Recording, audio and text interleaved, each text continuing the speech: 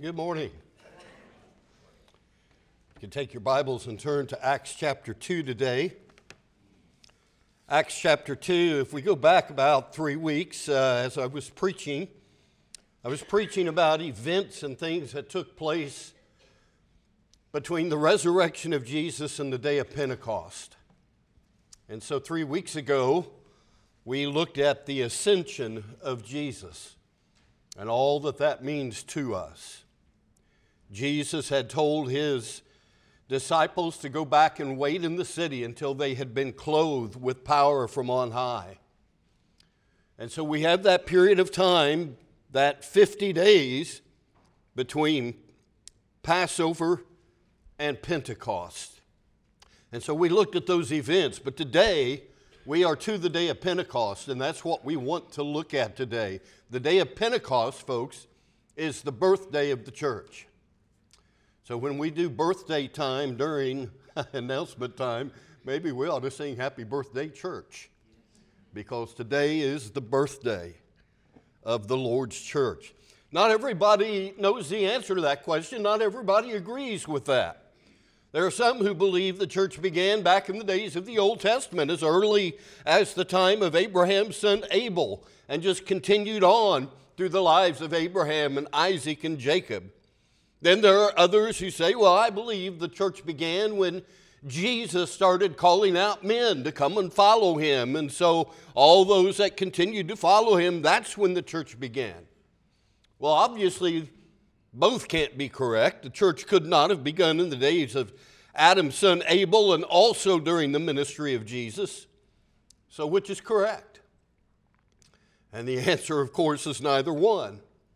Because late in his ministry, perhaps only 8 months before his death on the cross, Jesus spoke of the church as being in the future. In the 16th chapter of Matthew, beginning in verse 13, Jesus came into the district of Caesarea Philippi. That's when he began to ask his disciples, saying, "Who do people say that I, the Son of Man, am?" And they began to give him all the answers based on public opinion, all right? Some say that you're John the Baptist that's come back to life. Herod had John the Baptist beheaded. Others say that you're Elijah that has come back to life. The prophet Malachi said that Elijah would come. Others say you're Jeremiah, the weeping prophet of Israel that had come back to life, or some of the other prophets that had come back to life. But then Jesus asked that important question, who do you say that I am? And Simon Peter made that great confession, thou art the Christ. You're the Messiah. You're the one we've been waiting for hundreds of years. Thou art the Christ, the Son of the living God. And Jesus said, blessed are you, Simon Bar-Jonah, for flesh and blood has not revealed this to you, but my Father who is in heaven. And I say unto you that you are Peter, and upon this rock, the rock, that confession that he was the Christ, the Son of the living God, upon this rock I will build my church. Will build, future tense. Notice he didn't say I have built, as if it was completed. He didn't say I am building, as if it was already in the process. He said I will, future tense, build my church, and the gates of Hades will not prevail against it. And I will give unto you, as he speaks to Peter, the keys to the kingdom, and whatsoever you loose shall have been loosed in heaven, and whatever you bind shall have been bound in heaven. What do you use keys for? To unlock a door. Right. And on the day of Pentecost, Peter took the keys of the kingdom that God had given him and unlocked the doors to the church. Unlock the doors to the kingdom of God. Jesus had been preaching, even as John the Baptist did prior to him, repent, for the kingdom of heaven, the kingdom of God, is at hand. And the doors were unlocked on the day of Pentecost. Peter pronounced the terms by which people could enter, and the church began on that day. So Jesus died, he was buried, rose from the dead on the third day, appeared for a space of about 40 days. He told just before he ascended into heaven for the disciples to go back to Jerusalem, stay there till they've been clothed with power from on high. So they're there for 10 days. The day of Pentecost comes, and the Holy Spirit came upon them in a marvelous way. And Acts chapter 2 tells how Peter preached a full gospel message, concluded his message by giving an answer to the question, what shall we do to be saved? And with his answer to that question and the response of some 3,000 people, the Christian age was ushered in and the church began. Not in the days of Abel, not in the days of the ministry of Christ, but on the Pentecost following his ascension. So happy birthday, church. So let's take a look at Acts chapter 2 this morning. 3 simple points today here on our Decision Sunday. And by the way, this is Pentecost Sunday today. If you follow a religious calendar, today is Pentecost Sunday. But we're going to notice, first of all, how the church began with this mighty miracle in Acts 2, beginning in verse 1. When the day of Pentecost had come, they were all together in one place. Suddenly there came from heaven a noise like a violent rushing wind. It filled the whole house where they were sitting. There appeared to them tongues as of fire distributing themselves, and they rested on each one of them. They were all filled with the Holy Spirit, began to speak with other tongues as the Spirit was giving them utterance. Now there were Jews living in Jerusalem, devout men from every nation under heaven. And when this sound occurred, the multitude came together and were bewildered, because they were each one hearing them speak in his own language. They were amazed and marveled, saying, "Why, are not all these that are speaking Galileans? How is it that we each hear them in our own language to which we were born? Parthians and Medes and Elamites and residents of Mesopotamia, Judea and Cappadocia, Pontus and Asia, Phrygia and Pamphylia, Egypt and the districts of Libya around Cyrene, and visitors from Rome, both Jews and proselytes, Cretans and Arabs. We hear them in our own tongues speaking of the mighty deeds of God." And they continued in amazement and great perplexity, saying to one another, "What does this mean?" But others were mocking, saying, "They're full of sweet wine." So the church began with a mighty miracle here, folks. At the time it occurred, the apostles were together, perhaps in an upper room there in Jerusalem, and there, by Jesus' command, they had been waiting for those 10 days to be clothed with power from on high, as the Lord had put it. It was the Feast of Pentecost, one of the 3 required feast days for every Jewish male aged 20 and above to attend. It kicked off what was called the Feast of Weeks. It celebrated the beginning of the wheat harvest and thanked God for his provisions. And so it always took place, the day of Pentecost, on the day after the 7th Sabbath following Passover. Now, the Sabbath is always the 7th day of the week, a Saturday. So if Pentecost was always on the day after a Sabbath, that meant it was always on Sunday, the first day of the week. Absolutely. But suddenly, as they're there in that room, this sound like the blowing of a violent wind came from heaven in verse 2.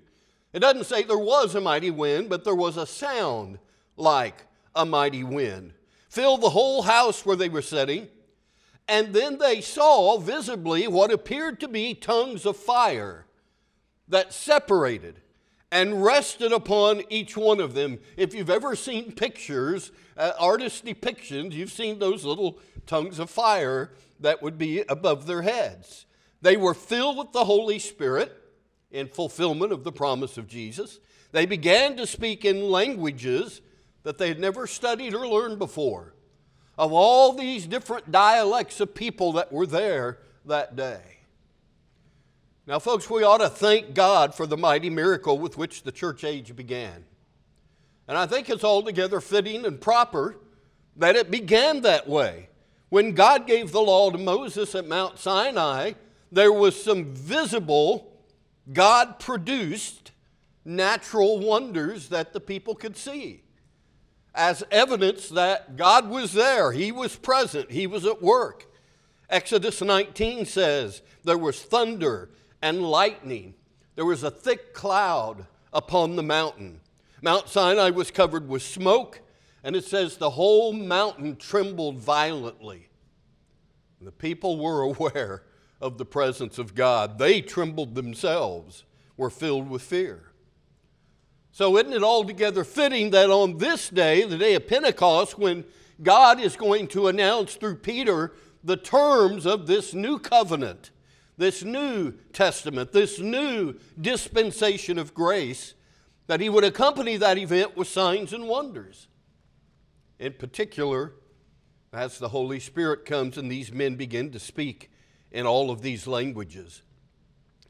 This occasion was not the result of random chance.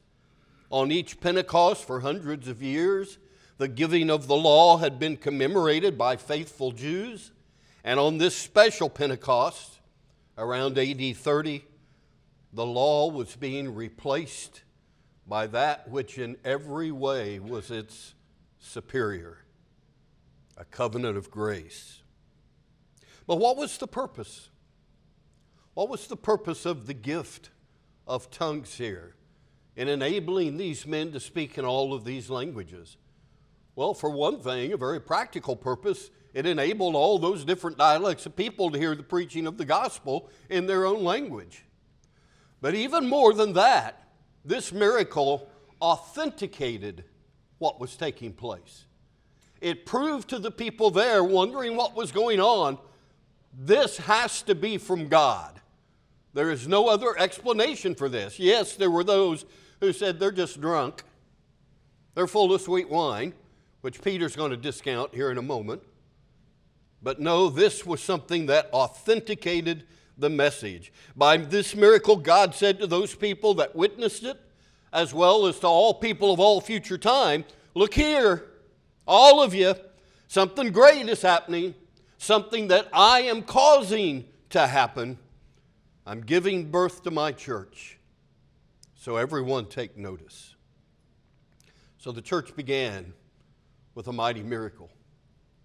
Secondly, it began with a marvelous message, a magnificent message. Beginning in verse 14, Peter, taking his stand with the 11, raised his voice and declared to them, Men of Judea, all you who live in Jerusalem, let this be known to you and give heed to my words, for these men are not drunk as you suppose. It's only the third hour of the day, 9 o'clock in the morning. But this is that which was spoken of through the prophet Joel. It shall be in the last days, God says, that I'll pour forth of my Spirit upon all mankind. Your sons and your daughters shall prophesy. Your young men shall see visions. Your old men shall dream dreams. Even upon my bondslaves, both men and women, I will in those days pour forth of my Spirit, and they shall prophesy. And I'll grant wonders in the sky above and signs on the earth beneath, blood and fire and vapor of smoke. The sun shall be turned into darkness and the moon into blood before the great and glorious day of the Lord shall come. And it shall be that everyone who calls on the name of the Lord shall be saved. Men of Israel, listen to these words. Jesus the Nazarene, a man attested to you by God with miracles and wonders and signs, which God performed through him in your midst, just as you yourselves know, this man, delivered up by the predetermined plan and foreknowledge of God, you nailed to a cross by the hands of godless men and put him to death. And God raised him up again, putting an end to the agony of death, since it was impossible for him to be held in its power. For David says of him, I was always beholding the Lord in my presence, for he's at my right hand, that I may not be shaken. Therefore my heart was glad and my tongue exalted. Moreover, my flesh also will abide in hope, because thou wilt not abandon my soul to Hades, nor allow thy Holy One to undergo decay. Thou hast made known to me the ways of life. Thou wilt make me full of gladness with thy presence. Brethren, I may confidently say to you regarding the patriarch David, that he both died and was buried, and his tomb is with us to this day. And so, because he was a prophet, and knew that God had sworn to him with an oath to seat one of his descendants upon his throne, he looked ahead and spoke of the resurrection of the Christ, that he was neither abandoned to Hades, nor did his flesh suffer decay. This Jesus God raised up again, to which we are all witnesses. Therefore, having been exalted to the right hand of God, having received from the Father the promise of the Holy Spirit, he has poured forth this, which you both see and hear. For it was not David who ascended into heaven, but he himself says, the Lord said to my Lord, sit at my right hand until I make thine enemies a footstool for thy feet. Therefore, let all the house of Israel know for certain that God has made him both Lord and Christ, Messiah, this Jesus whom you crucified. What a message. God provided the miracle, but man proclaimed the message with which the church began. And Peter took the keys and opened the doors to the kingdom. Now, only Peter's sermon has been preserved for us. In fact, not all of Peter's words have been preserved for us, because he spoke many other words that day, according to verse 40. But this part of his message has been preserved. And an examination of his message shows that far from being an exercise in shouting or some display of emotionalism, which some people consider real preaching, no, Peter's message is intelligent and it is rational. It begins with an explanation of the miracle. These men aren't drunk. It's too early in the day. He grounds it in prophecy. This is that which was spoken of by the prophet Joel. Joel 2, verses 28 through 32. This today is the fulfillment of that prophecy. It relates facts concerning the life of Jesus. He says in verse 22, Jesus the Nazarene was a man attested to you by God with miracles and wonders and signs that God performed through him in your midst. And you know that. Many of those people that day probably witnessed several of the miracles that Jesus had performed. They'd probably seen him make the lame man walk. Some of them had seen him give sight to the blind. Some of them ate some of the food at the multiplication of the loaves and the fish. They had witnessed these things. His message focuses on the central truth of Christianity, which is what? The central truth, the foundational truth of our faith is what? The resurrection of Jesus Christ. In verse 24, God raised him up again, putting an end to the agony of death, since it was impossible for him to be held in its power. And in verse 32, this Jesus God raised up again, to which we, those 12, were all witnesses. And the message concludes with a dynamic claim for Jesus that necessitates a response from the audience. These Jewish people were not told to believe in Jesus. Isn't it interesting? He didn't tell them to believe. He told them to repent, which we'll see in verse 36. Why didn't he tell them to believe? They already did. These are Jewish people. This is a Jewish feast day. How long have they believed in a Messiah? For hundreds of years, they believed that the Messiah would come. They didn't need to be told to believe. Peter's message tells them what? The Messiah came and you killed him. You murdered him. And Peter concludes his message, this Jesus that you murdered, God has made him the Messiah.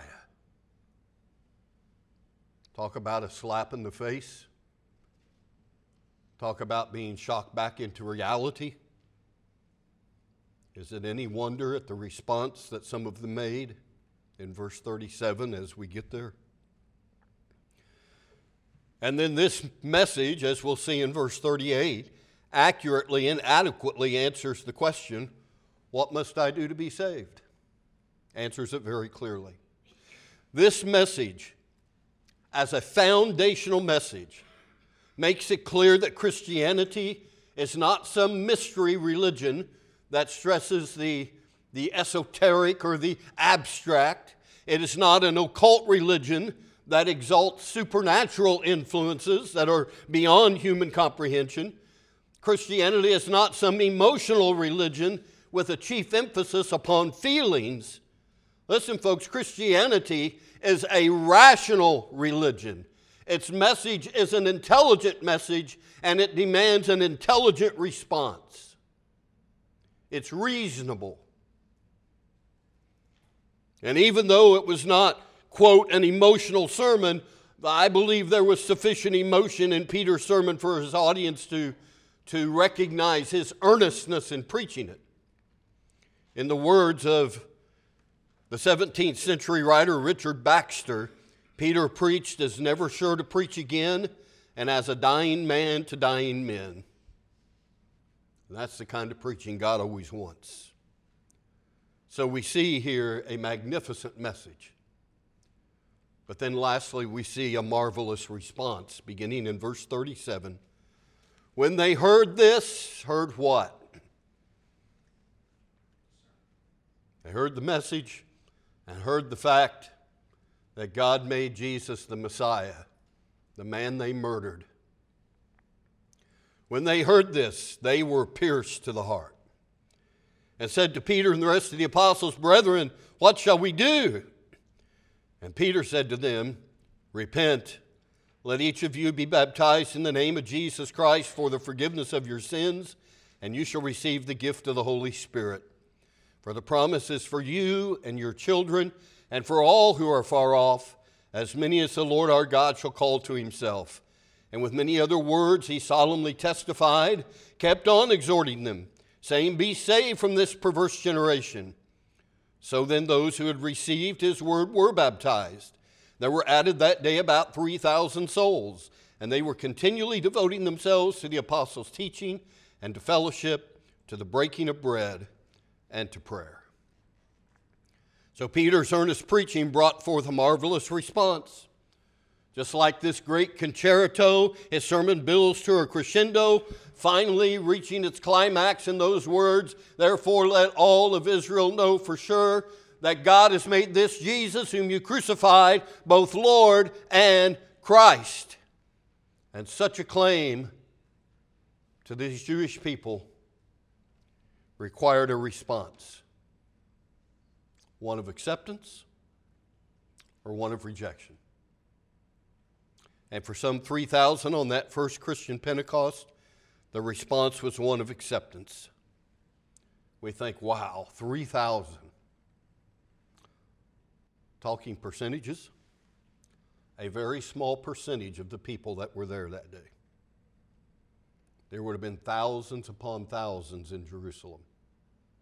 3,000 of them heard and accepted the message. When the people heard this, they were cut to the heart, said to Peter and the other apostles, "Brothers, what shall we do?" Folks, that's the most important question that can be answered. And upon its answer hangs the fate of the world. And what answer did Peter give? Well, don't do anything. Just wait till the Holy Spirit touches you. Right? No. All you have to do is believe. Just believe. Well, we already mentioned he didn't even tell them to believe. They already did. Peter said, just live a good moral life and make sure that before you die, you did more good deeds than bad deeds and tip the scales in your favor. He didn't say that either, but let me say there's a lot of Christians who actually live their lives believing that. They may not say they believe it, but that's the way they live. But we're not saved by works, folks. Peter didn't say any of those things. His answer is very clear and very specific. Repent. What does it mean to repent? Turn around. Sin takes us away from God, and we want to come back and be in relationship with God. The turnaround point is repentance. A change of life, a change of mind about Christ, a change of direction. brought about by godly sorrow. 2 Corinthians, the 7th chapter, I believe it is. It says that godly sorrow worketh repentance. A godly sorrow for sins. I met with a little 9-year-old boy this week who wants to be baptized. Not sure just when that's going to happen. But I asked him, how does it make you feel to know that because of the wrong things you've done, it caused an innocent man to die? Immediately his response was, guilty. This young 9-year-old has a depth of insight that few 9-year-olds that I've seen have. He is a thinker and has good insight. Repentance, the turnaround point. Repent and be immersed. Oh, but Bill, it says be baptized. It doesn't say to be immersed. Well, you're correct, because those that translated the scriptures chose not to put the meaning of the word there. They just put the word, but not the meaning. They didn't translate it. Baptism, the Greek word baptizo, literally means to immerse, overwhelm, submerge. Repent and be immersed in water. That's the way, for the first 1,300 years of history, that's the baptism that was practiced.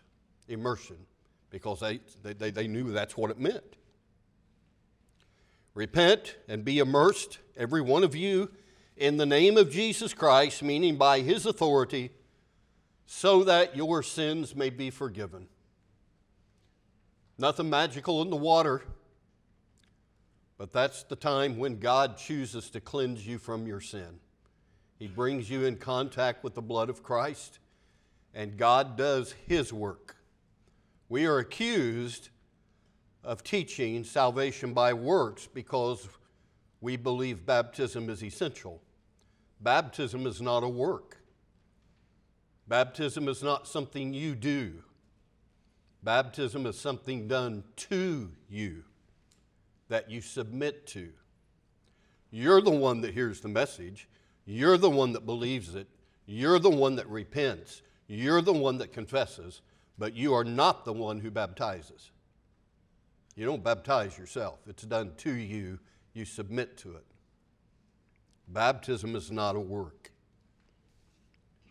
And you will receive the gift of the Holy Spirit. God's presence comes to live inside of you through his Holy Spirit. And then Peter continued to preach, continued to exhort them. He said, be saved from this perverse generation. If he called his generation perverse, what would he call ours? Yeah, oh my. For sure. In a day with all the gender issues and the sexual immorality and mass murders and shootings and the sanctity of life that so many just consider nothing, so many issues, so many things that are endorsed and promoted in our culture and in our world that are diametrically opposed to the Word of God. Oh, how important it is for us to tell people what Peter did. Be saved from this perverse generation. And some 3,000 of them were. And verse 41 says those who accepted his message were baptized, and about 3,000 were added to their number that day. Added to what? The church. The birthday of the church. What a marvelous response. What a great beginning for the church. Now, lest you sit there and say this morning, and Cinda and Gloria, Glenna, I looked at Gloria and said her name. Glenna, Gloria, you can come up and play if you want to. Now, lest you say, well, Bill, that message was for those people some 2,000 or so years ago. That's not relevant to me. You better notice what it said earlier. When Peter said this message is for you and for your children and for who else? All who are far off, as many as the Lord himself shall call. That's you and me. So this message is still relevant, and the terms of salvation have never changed. So if you're sitting there today in 2022 wondering, okay, well then what do I need to do to be saved? The answer is simple. You do what they did. The same thing. The message has never changed. You repent and you be baptized, immersed in water for the remission of your sin. You do it in the name of Jesus Christ, and you'll receive the gift of the Holy Spirit and the promise of everlasting life. Now, I guarantee you we're not going to see 3,000 respond today in this service. That's obvious, right? But is there one? Christ would leave the 99 on the hill and go in search of the one, because even one is so precious and so important. Christ died for every person here today. He will save every person here today if they will accept Him as their Lord and Savior. You know what you need to do? You need to take that next step. That may be to come and accept Christ as Lord and Savior and be immersed today. We have water in that baptistry. It is warm. We have clothes for you to wear. We have towels for you to dry off with. Everything's here that you need. You can walk out of here today saved. The choice is yours. Maybe you've already done that, but you're looking for a place to call your home church. We'd love to have you as part of the New Hope family. We'll welcome you. You'll get some hugs and handshakes, all right? And we're not perfect, but we're trying to live by this book. This is our authority.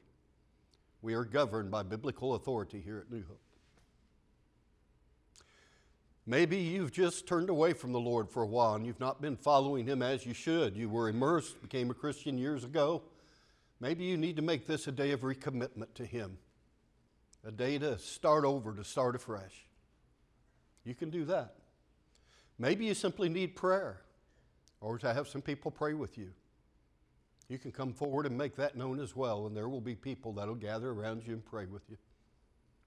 Take the next step, whatever it is. You, as we sing this song, this hymn of decision, just get up, come out, come down and meet me right down here in front. Let me know what your decision is, and we'll go from there. Let's stand.